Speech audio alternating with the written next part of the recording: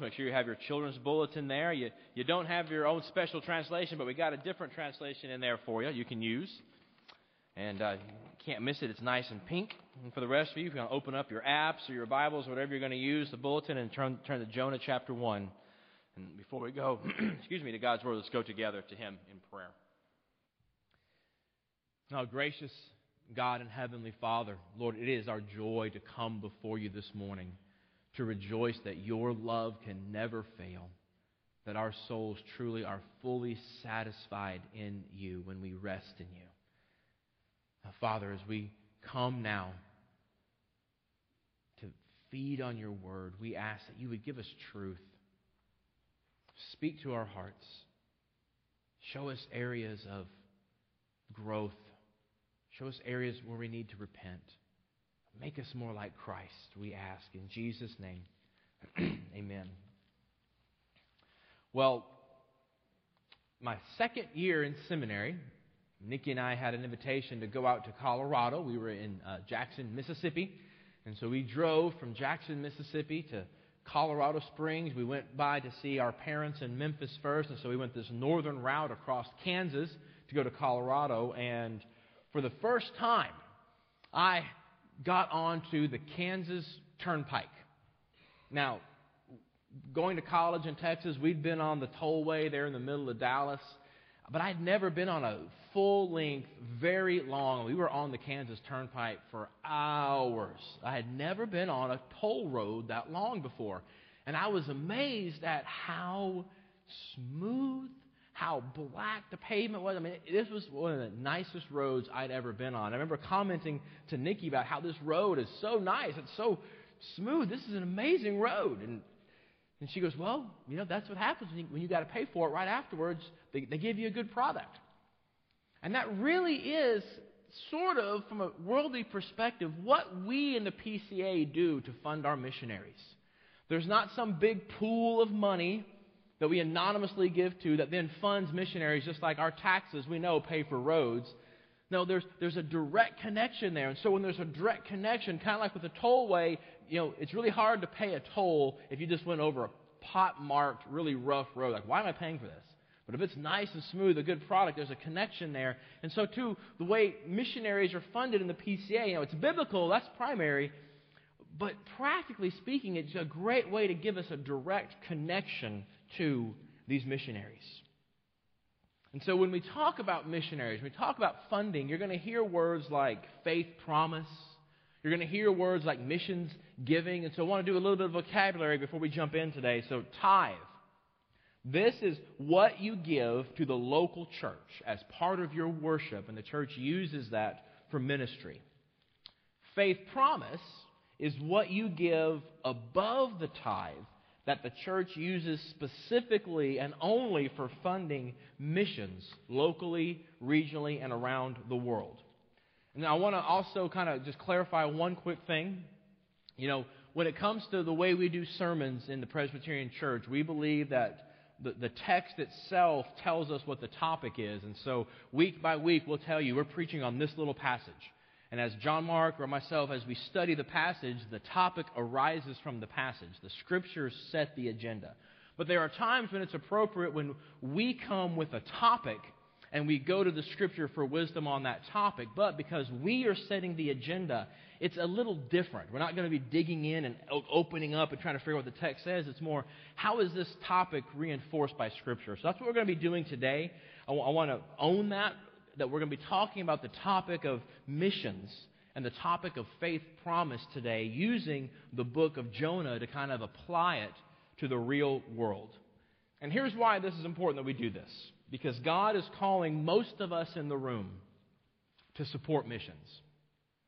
And I'm pretty sure He's calling some of us in the room to missions. So, using, again, the first part of Jonah chapter 1 and most of chapter 4, we're going to look at our response and our reaction to God's call to mission. So the first thing I want to look at is rejecting the call. So if you would, let's look together at Jonah chapter 1, verses 1 through 6. This is God's Word. Now the word of the Lord came to Jonah, the son of Amittai, saying, "Arise, go to Nineveh, that great city, and call out against it, for their evil has come up before me." But Jonah rose to flee to Tarshish from the presence of the Lord. He went down to Joppa and found a ship going to Tarshish. So he paid the fare and went down into it to go with them to Tarshish, away from the presence of the Lord. But the Lord hurled a great wind upon the sea, and there was a mighty tempest on the sea, so that the ship threatened to break up. Then the mariners were afraid, and each cried out to his God. And they hurled the cargo that was in the ship into the sea to lighten it for them. But Jonah had gone down into the inner part of the ship and had laid down and was fast asleep. So the captain came to him and said, "What do you mean, you sleeper? Arise, call out to your God. Perhaps the God will give a thought to us, and we may not perish." This is God's word. We'll stop right there for now.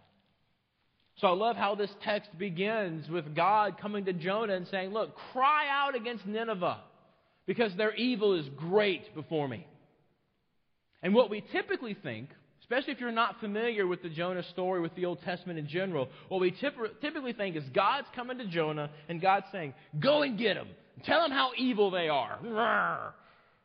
Right? And poor little Jonah, he's just so scared to go to that big old city. See, and neither of those things are true. As we're going to get to in a second, Jonah himself actually tells us in chapter 4, verse 2, exactly why he didn't go. Look at what he says here. He says this. He says, "Oh Lord, is this not exactly what I said when I was yet in my country? That's why I made haste to flee to Tarshish, for I knew that you're a gracious God and merciful and slow to anger and abounding in steadfast love and relenting from disaster." And he goes on to have a temper tantrum. He didn't want Nineveh to know grace. He didn't want the Ninevites shown mercy and grace. They were Israel's enemy. They were brutal. They were hated. He could not bring himself to be God's instrument of mercy to the city that we call Mosul, Iraq today. And how many of us are anxious to go to? Let's go to Mosul right now. See, but mercy is actually the nature of the one true God. He's not repulsed by Nineveh. He's not longing to destroy it. See, if you're not familiar with the Old Testament, you probably assume that God is mean. God's nasty. God's quick to judge. But that's not true. What's going on here is completely different, but we only have a small slice, and so we miss it. You know, many of you know that Nikki and I, we're homeschoolers, and we're involved in a homeschool program called Classical Conversations. We meet on Wednesdays. We actually teach at it, and it meets in a church in downtown Columbia. And Nikki is the main teacher for 10th graders. I teach a couple classes for them, but I'm mainly there to help herd the other members of the Sawyers herd, because there's a lot of them about, you know. So anyway, during recess one day, Shaylee's in class, Joseph's out here playing at the 11-year-old. I'm watching the 6-year-old, and watching the 4-year-old, and watching the 1-year-old, or 2-year-old now. So we're playing, and I see out of the corner of my eye, I watch the 4-year-old, Isla, run, and it's a long parking lot. They got ropes at each end, and at the rope on this end is a little hill, and then there's a major busy street. And she's playing with the ball, and I watch the ball roll, and I double-check Emma Benjamin, okay? And I see the ball roll past the little rope barrier. And I see Isla stand at the rope barrier and stop. And she's like 30 yards away at this point. And so I'm just thinking, okay, please make a good decision, make a good decision. And she doesn't. She ducks under the rope and starts to go after the ball. And so she's 30 yards away. So I do the only thing I can do. I muster up my best father authoritative voice, and I go, "Isla, stop!" And every single mom and every single other child on the parking lot stopped and looked at me. And Isla looks at me, and I just went, and she comes running back. And now, if you didn't know me, and you hear all you know is loud screaming yell, instant obedience, he must be really harsh and mean. They're scared of him. In fact, I've got little kids at CC who even this week see me and they're like, "Who's that guy?" Right? That's the picture you have. You'd have a different picture if you saw me wrestling around the floor with her and playing dolls and dress up, right? Different picture. What you saw there was, it seems harsh, but it's a father warning a child before major danger happens, warning them so they don't get hurt. And that's actually what the Hebrew text shows us as what's happening in Nineveh. It is absolutely not, gang. Man, God's not going, they're so bad, they stink. Jonah, go tell them how bad they are. Jonah would have been all over that mission. He'd be like, yes, let's do this. Instead, I want to give you a different or an alternate translation of verse 2 here. Here's what he actually says literally in the Hebrew. He says, their distress has come to my attention. So go and warn them about it. See, don't go yell at them for being so bad. He's telling them, look, God then and today calls His people to proclaim to sinners freedom from bondage, to warn people before sin destroys what they could have been. That's missions. Take the message of peace and reconciliation to a world full of people ruining themselves. And our faith promise supports that activity all across the world. You know, as I have conversations with you and as I hear you talk, you know, many of us in the room, we lament the state of our country. We lament the state of many nations in the world. We worry about what kind of future our children are going to have. But God has provided an answer to the world's problems. The gospel of Jesus Christ is the answer to the world's needs. Now, do you believe that? Or did you kind of just cringe a bit right there?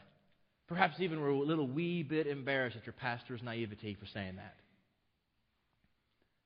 See, Jonah actually believed that God's grace is the answer to the world's problems, which is why he ran away. He didn't want them Arabs in Mosul to repent and believe.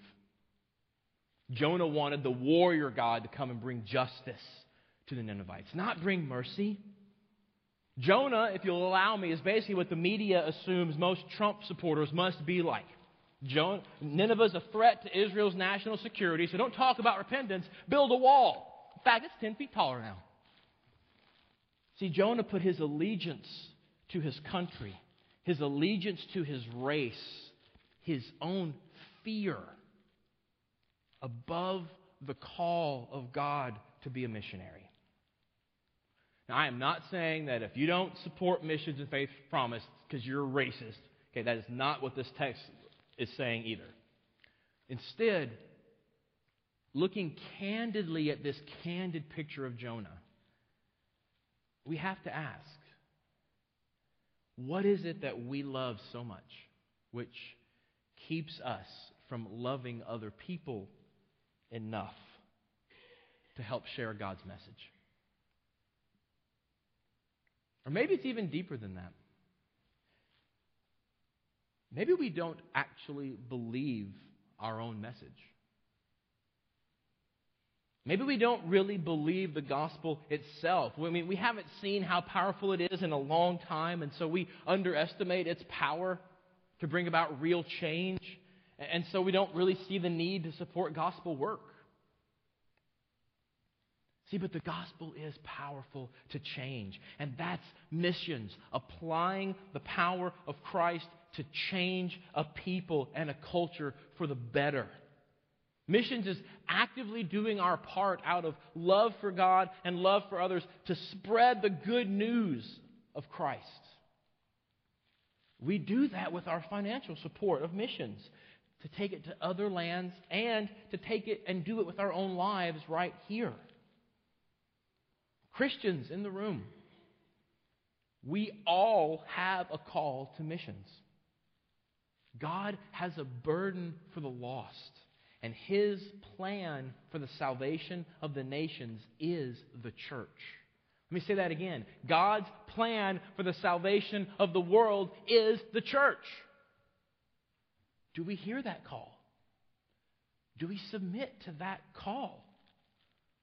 Or are we so caught up in our own lives that our focus is on other things? See, here's the test. Let's try this, a little mental activity here. When you think about the world, you know, the vast numbers of unredeemed sinners out there who do not know God.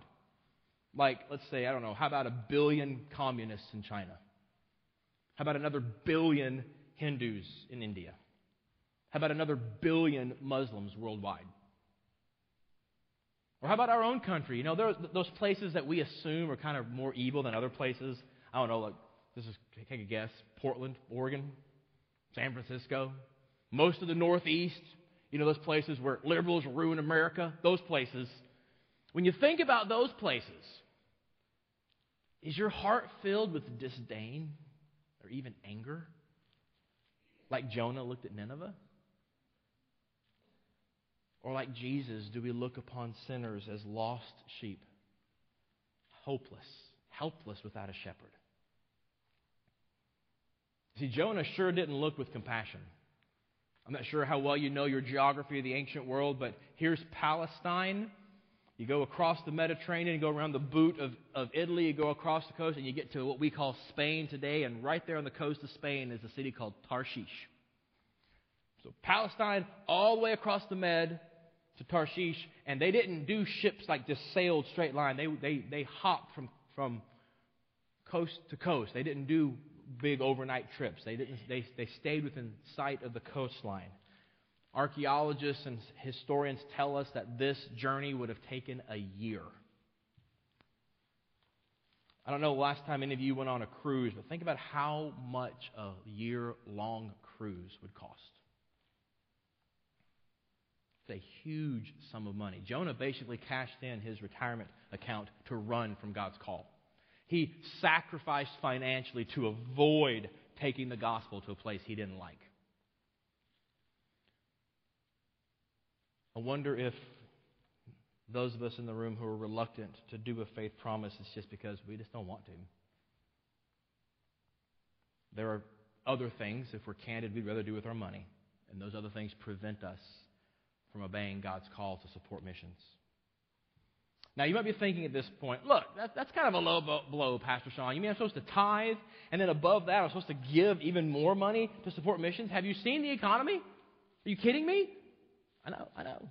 I can't tell you what to do. It's not my place, and I would not. But I can challenge you to ask yourself, when we make decisions financially, putting money in this investment, or maybe this investment, or this vacation account, or saving up for college, do we also consider, just as part of the deal, investing in God's kingdom? See, is missions in you? Is it part of just your life? Is supporting God's kingdom part of your belief structure? If you're a Christian, it should be. See, the real question for us is the same question it was for Jonah. Do we submit to or flee from that call? Do we sense that there is a need in the world? You know, for those of you in relationships with non-Christians, and I know some Christians in the room, you only know other Christians. You need to fix that. For those of you who do have non-Christian friends, often they are very open about how their life is not working, aren't they?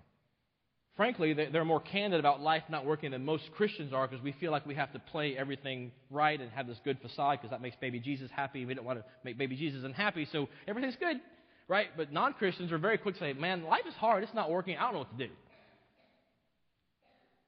How often have we heard that and just ignored that cry for help? Because that's what Jonah does. Did you catch verse 5? How the mariners are so afraid, they're crying out to God, they're crying out to the supernatural for help. And Jonah doesn't do anything.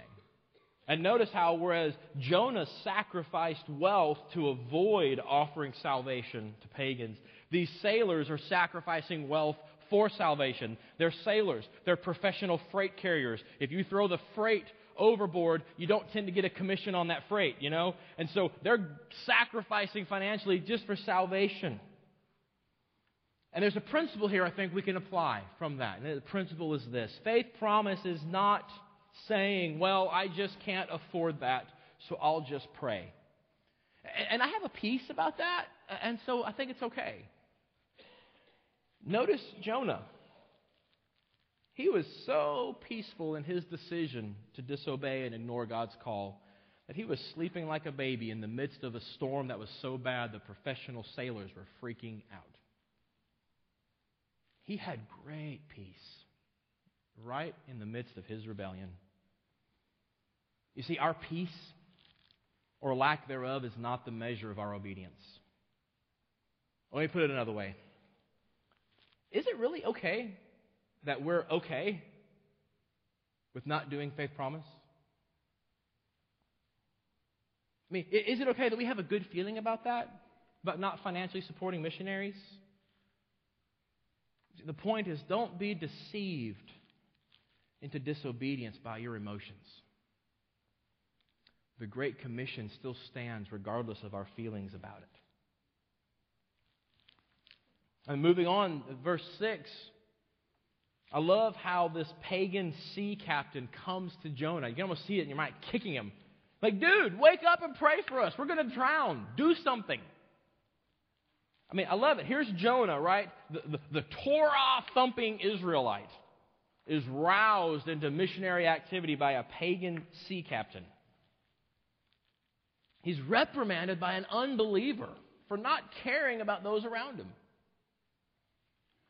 Do we care? Would we be open to this charge?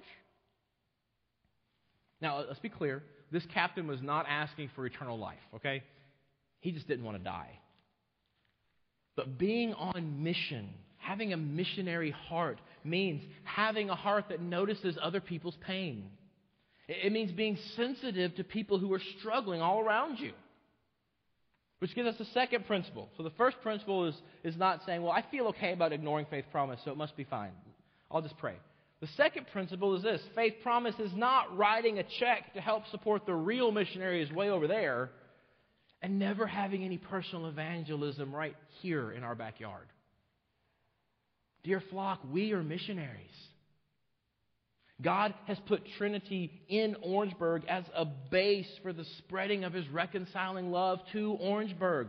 We're supposed to show the life, death, and resurrection of Jesus Christ to our neighbors. That's what we're called to do. And our neighbors, just like we were, or perhaps many of us still are, they're friend poor, they're time poor, they're living for their jobs, and for the accumulation of things. They're in bondage to those pursuits. They don't know how to get out of it, and they need help. And we have the message of freedom from that sin and that bondage.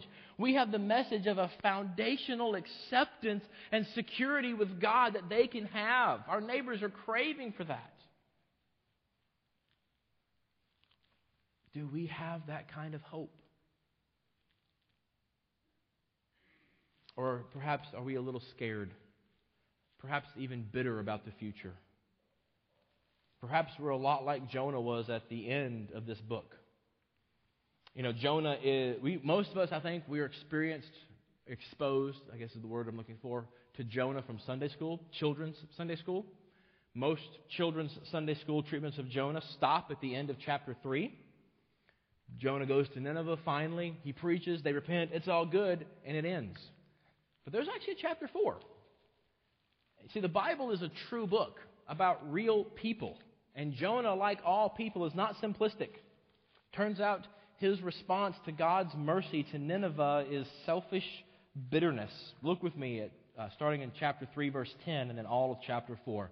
It's God's word. So Nineveh has repented. When God saw what they did, how they turned from their evil way, God relented of the disaster that He had said He would do to them. And He did not do it. But it displeased Jonah exceedingly, and he was angry.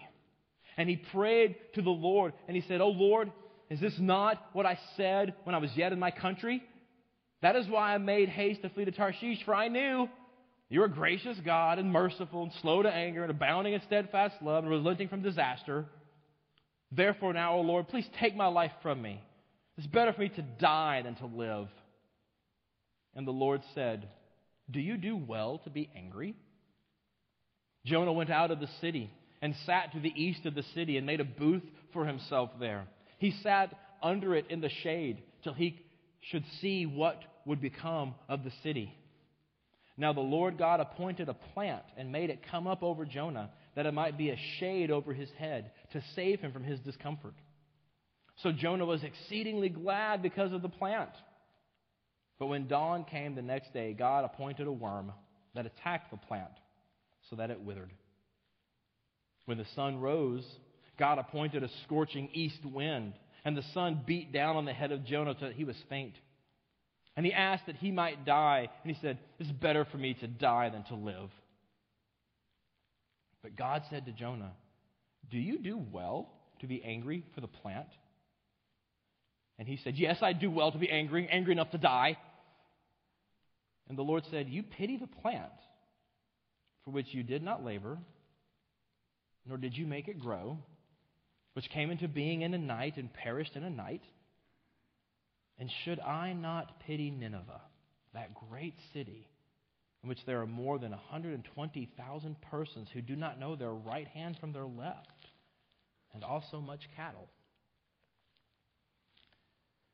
I remember I took undergraduate Hebrew in college, and I remember our second semester of Hebrew. Jonah is a short, very easy book to translate, and so they had us translate the book of Jonah. And I remember I was super Captain Christian in my youth group. I read most of the Bible, I thought. I remember reading through and translating through Jonah, and I kept stopping and going, shut up. Is this in the Bible? I went to my English translations like, how come I've never heard of Jonah chapter 4? Who is this guy? I mean, how many of you knew this is Jonah? This is how the book ends. How many of you knew this, right? This is nuts, isn't it? I mean, do you notice the sick emotional responses he has? He has a tantrum because God's merciful. Jonah hated this city. Jonah was all about kill them all and let God sort them out. I mean, these people were the ISIS of their day. They were brutal, they were dictatorial, they were expansionist, they were terrorists. I mean, at least you got to appreciate how Jonah was very candid in his hatred. God, I don't want you to be merciful to those, insert racial slur. Right? I mean, Jonah should scare us. Because what happens is when people take their nationalism and they project that onto God, we then assume certain groups of people are more worthy of God's grace and mercy than others. And because we assume God shares our attitudes. And we can use it as a religious excuse for our own selfishness, which is exactly what Jonah did. I mean, this text goes out of its way to show Jonah's selfishness. Did you notice how he's really wrapped up in this crazy plant vine thing? Notice in verse 1, he is exceedingly angry. He's ticked off that God didn't destroy Nineveh. But then in verse 6, he's exceedingly happy because of the plant. It's like, man, you need some meds or something. That's not right. So you're supposed to read this and like, what is wrong with this man? And here's what we miss in English that's very obvious in the Hebrew. In verse 6 there, that word for discomfort, that he is now under discomfort, is actually the same Hebrew word all the way back, chapter 1, verse 2, for how God described Nineveh, the word evil, discomfort. Nineveh was in discomfort, and so God wanted to send Jonah to give them mercy. And so what God diagnosed in Nineveh, he causes to Jonah to show Jonah his own heart. And then God calls him on it in verses 10 and 11. He basically says to him, Jonah, you didn't care about Nineveh, but you cared about the plant? You're so selfish. See, God goaded Jonah to the point of honesty, where he would say out loud what was in his heart. Rage, murder, hatred, bitterness at God and Nineveh, apparently.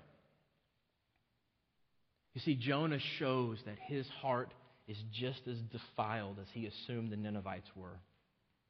His religious bigotry made him assume that he was okay with God because he was, an Israelite. They're not. And notice, this is all chapter 4 takes place after he preached, after an entire city repented. Jonah said it. He just didn't believe it. It's amazing. He preached without it being in him. Oh, dear flock, that should scare us. We can hear the gospel repeatedly and it not be in us. We can be okay with being bitter towards, dirty people over there, different people. We can be okay with rejecting God's call to mission all the time, knowing the right stuff, even being in a relationship with God, and still being disobedient. That should scare us. I think it made me studying this, and I go back to the hard truth. The hard question is, we really don't believe a lot of this stuff. Is God really so holy? Is he really so pure that he will punish sinners in hell? How primitive, how embarrassing, right? Don't talk about hell. See, and if we don't really believe that, we have no real motivation, do we? We all have people in our lives that we care about, with whom we have not shared the hope of Christ. And we don't believe an eternity in hell awaits them. We can't possibly. Because if we did, we wouldn't care so much about the awkwardness of evangelism. We wouldn't care so much how it changes the relationship to talk about deep spiritual things. We would talk to them of Christ because they're going to perish. But we care more about avoiding discomfort, about avoiding awkwardness, not so much their eternal destiny. And so we stay silent. We're not really that much different from Jonah, a plant and a worm, when you get right down to it. As Jonah must have, because if you believe Jonah was a real person, I do, and that this really happened, I do, you realize there's only one source for all this inner workings of Jonah's heart, all this conversation with God. You know there's only one source for all this, right? It's Jonah. As Jonah was eventually brought back to a point of repentance and just confessed this to the church for the rest of time, so too we need to recognize that we need to repent of some of our selfish attitudes before God. We need to recognize that missions is not merely about financial support for those over there, but it's about actively living out the gospel here before our neighbors. Loving our community, even when we don't understand or perhaps even agree with what God is doing in our community, means loving our community. And so as we wrap this up, I want to land on verse 11 and kind of just let that seep into our hearts. Look with me at that little phrase from verse 11, where God says, "And should I not pity Nineveh?" See, unlike Jonah, God did care about the lost and the hurting in Nineveh. And He cares about the lost and the hurting all over the world. And so in the fullness of time, He Himself, in the person of Jesus Christ, left the comforts of heaven and came to enter our world. Jonah hated the Ninevites, and he didn't want to proclaim good news to them. And they were a people who was very much a chance they would harm him and kill him. But since God so loved the world, Jesus came down to proclaim grace to a people who would absolutely harm him and whom he knew would kill him.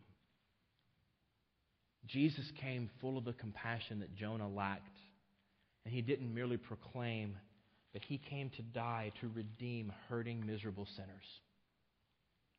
See, that's why Jesus Himself, when asked at one point, called Himself one greater than Jonah. Jesus was the missionary that Jonah was supposed to be, sacrificing everything so that a people might be saved. See, and that's the gospel. That while we were dead in our trespasses and sins, actively holding up a fist of rebellion, Jesus Christ came and entered into our rebellion, forgave us of that rebellion, and by His blood offers us complete acceptance before God the Father.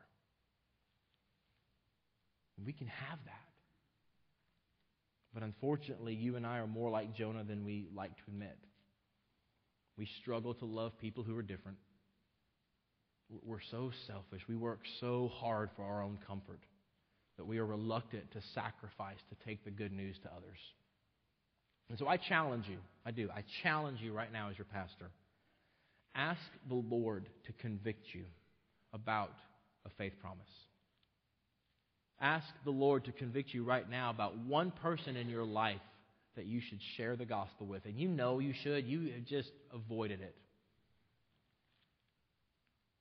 Now, I don't want the pressure of this moment to cause you to do something you might be bitter about later. So what I'm going to suggest is perhaps during this closing song that you might just sit in your seat. Not all of you, but some of you might just sit in your seat. Prayerfully confess your selfishness, your fear, your lack of compassion for unbelievers. And ask the Lord to convict you about how you can help in missions. Across the globe through financial support, or perhaps in your backyard through speaking of Christ. He'll answer that prayer. Let's pray together. Father God,